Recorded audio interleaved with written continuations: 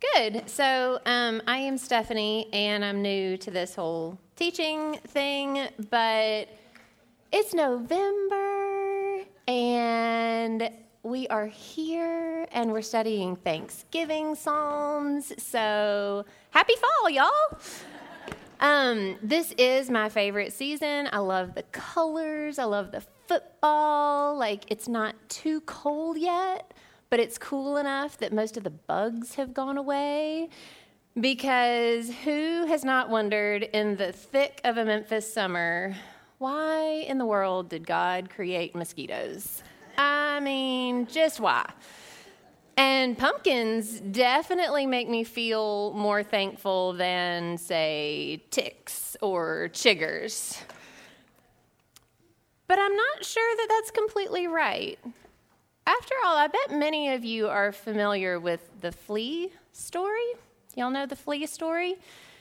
Just in brief, it comes from the book The Hiding Place, which chronicles the life of Corrie ten Boom.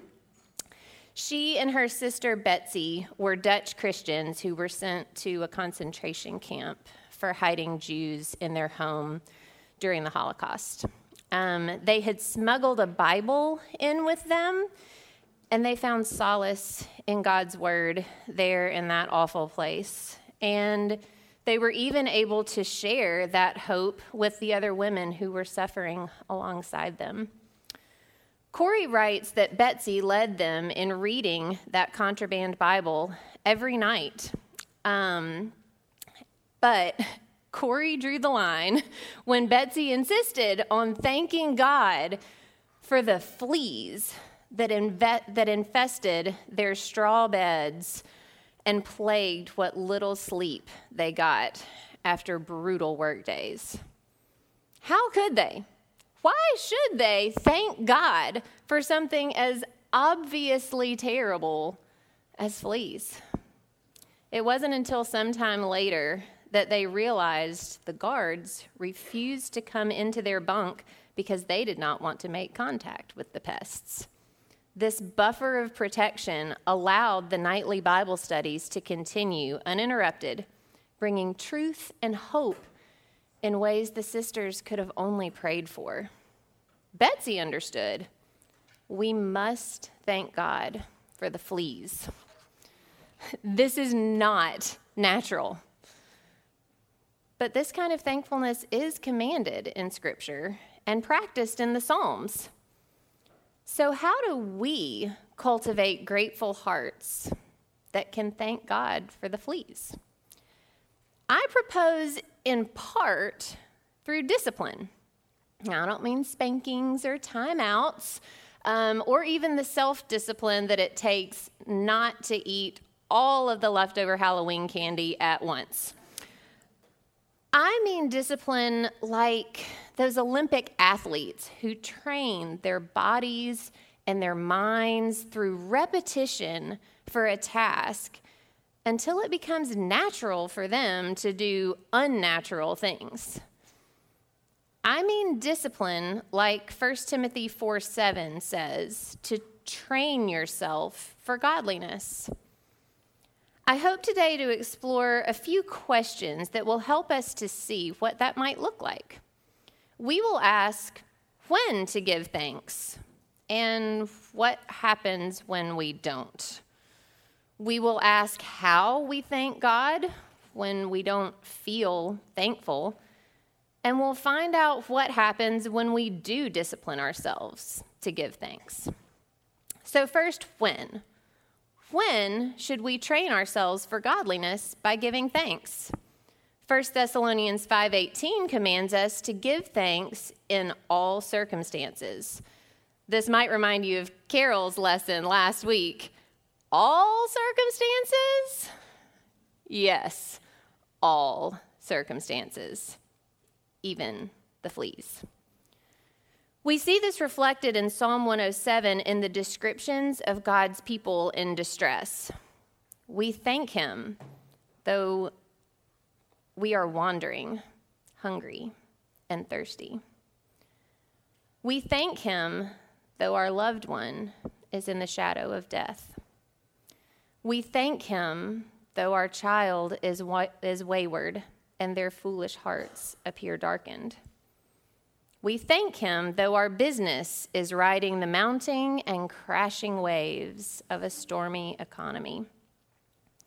We thank him in all circumstances, because we remember that he turns the desert into pools of water, parched land into springs. We remember the steadfast love of the Lord and give thanks, even when that thanksgiving feels like a sacrifice. But we must push on through our training and thank God as a matter of obedience, as a matter of discipline, because there are consequences when we do not. Let's look at this question next. What happens when we refuse to thank God? Romans 1, beginning in verse 21, says, "Although they knew God, they did not honor or give thanks to him, but they became futile in their thinking, and their foolish hearts were darkened. They exchanged the glory of God for images, so he gave them up in the lusts of their hearts to impurity and dishonorable passions. They did not see fit to acknowledge God, so he gave them up to a debased mind, evil, covetousness, malice, envy, murder, strife, deceit, maliciousness, gossip, slander, insolence, haughtiness, boastfulness, foolishness, faithfulness, heartlessness, and ruthlessness." Y'all, this is serious.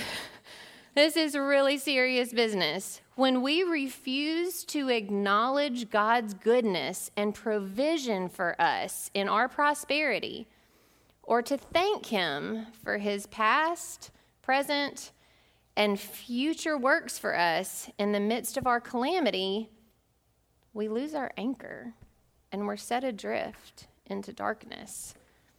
In other words, Psalm 40:12, "Evils encompass me, iniquities overtake me, my heart fails."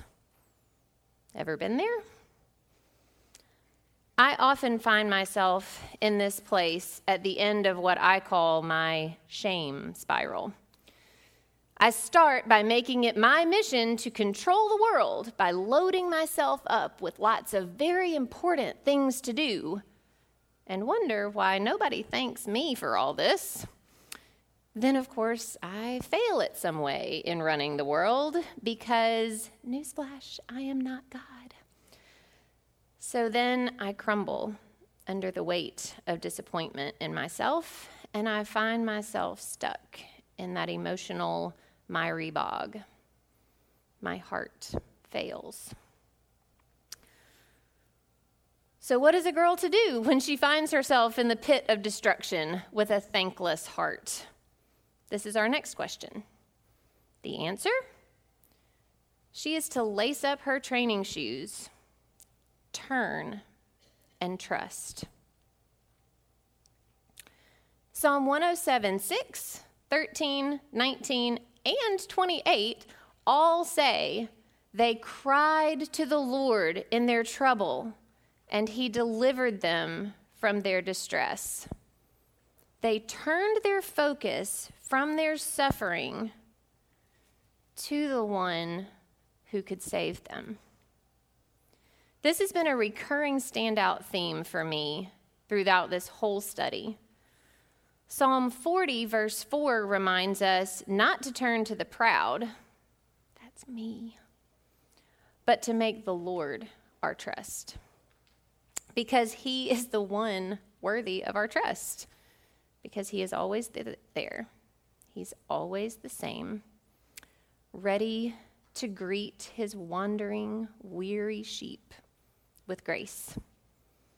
After all, we saw in Hebrews 10 why the sin and burnt offering were no longer required, because Jesus has become our sacrifice once and for all.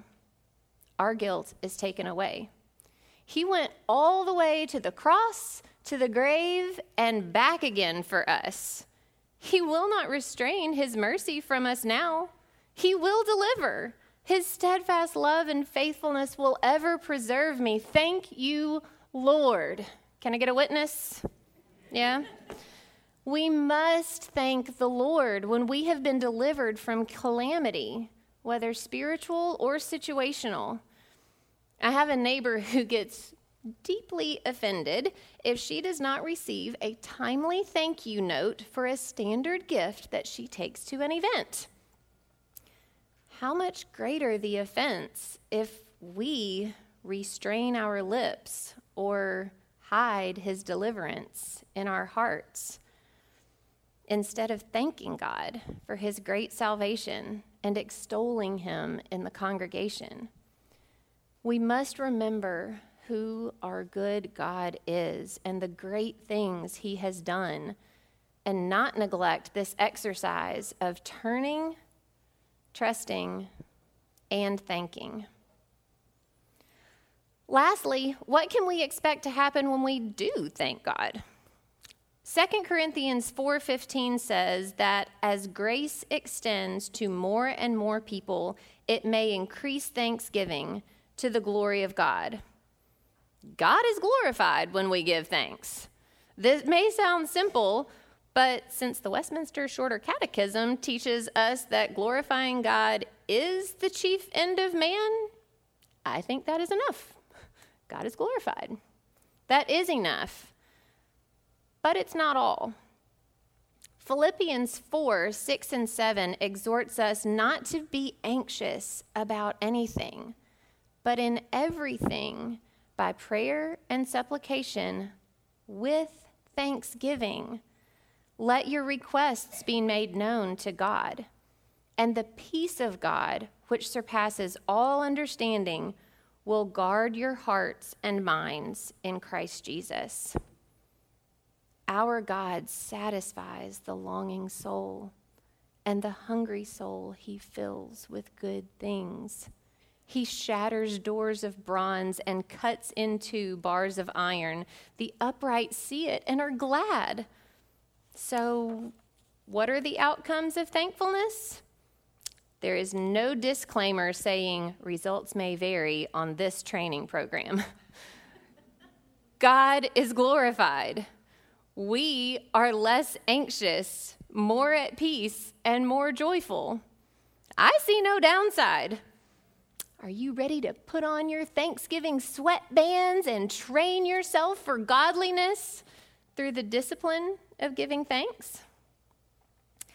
I'm going to leave you with 2 action steps when you are ready to get started.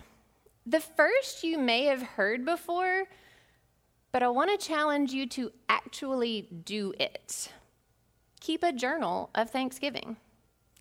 Even the secular world has figured out that there is something really powerful about writing down what we are grateful for. But I don't want you to stop at just generalized gratitude. Think of it more as writing God that well-deserved thank you note.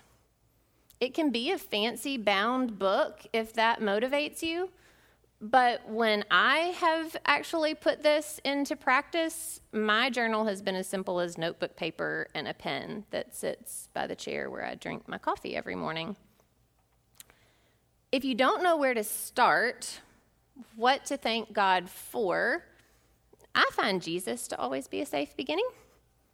Thank you, God, for sending Jesus. Thank you for making me your own. From there, maybe you list the most obvious needs that he has met. You have a roof over your head and food in the pantry. Maybe these are the 5-pound weights or the walk around the block that get you warmed up. Then you can start pushing yourself to thank God for all the little things that we forget to notice and acknowledge as his grace. All of those wondrous works to the children of man. Our sense of smell when someone's fire pit wafts your way. Technology that lets us see the faces of loved ones far away. Music, the fact that it exists. God did not have to do that to make his creation function. But he did, and I am thankful that he did. The more we write these things down and dare ourselves to thank God for stranger, smaller, maybe even flea-sized things, the more we develop and strengthen grateful hearts and habitual thanksgiving. The second action step that I recommend, and this one is newer to me, is praying the scriptures. If you don't know where to start thanking, start with Jesus. If you don't know what words to say, go to the Word. I love what Dietrich Bonhoeffer said in his book on the Psalms. We must learn to pray. The child learns to speak because his father speaks to him. He learns the speech of his father. So we learn to speak to God because he has spoken to us and speaks to us. By means of the speech of the Father in heaven, his children learn to speak with him. Repeating God's own words after him, we begin to pray to him. That is so cool for me to think about. I don't speak Spanish because my parents spoke English to me. I have a Southern accent because my mother is from Tipton County. Can you say mama? Mama. Well, what if I developed a gospel accent because God is speaking to me and I am repeating after him? This is what happens when we pray the Psalms, the words of God spoken specifically for us to speak back to him. So our training is in full swing. We know when to give thanks, all circumstances. We know the consequences of slacking off. They are dire. We know where to turn and whom to trust, even when we don't feel thankful. And we know the glorious results and how to get started. So let's practice. Bow with me as I pray Psalm 107:1. O Lord, we give thanks to you, for you are good. Your steadfast love endures forever. Amen.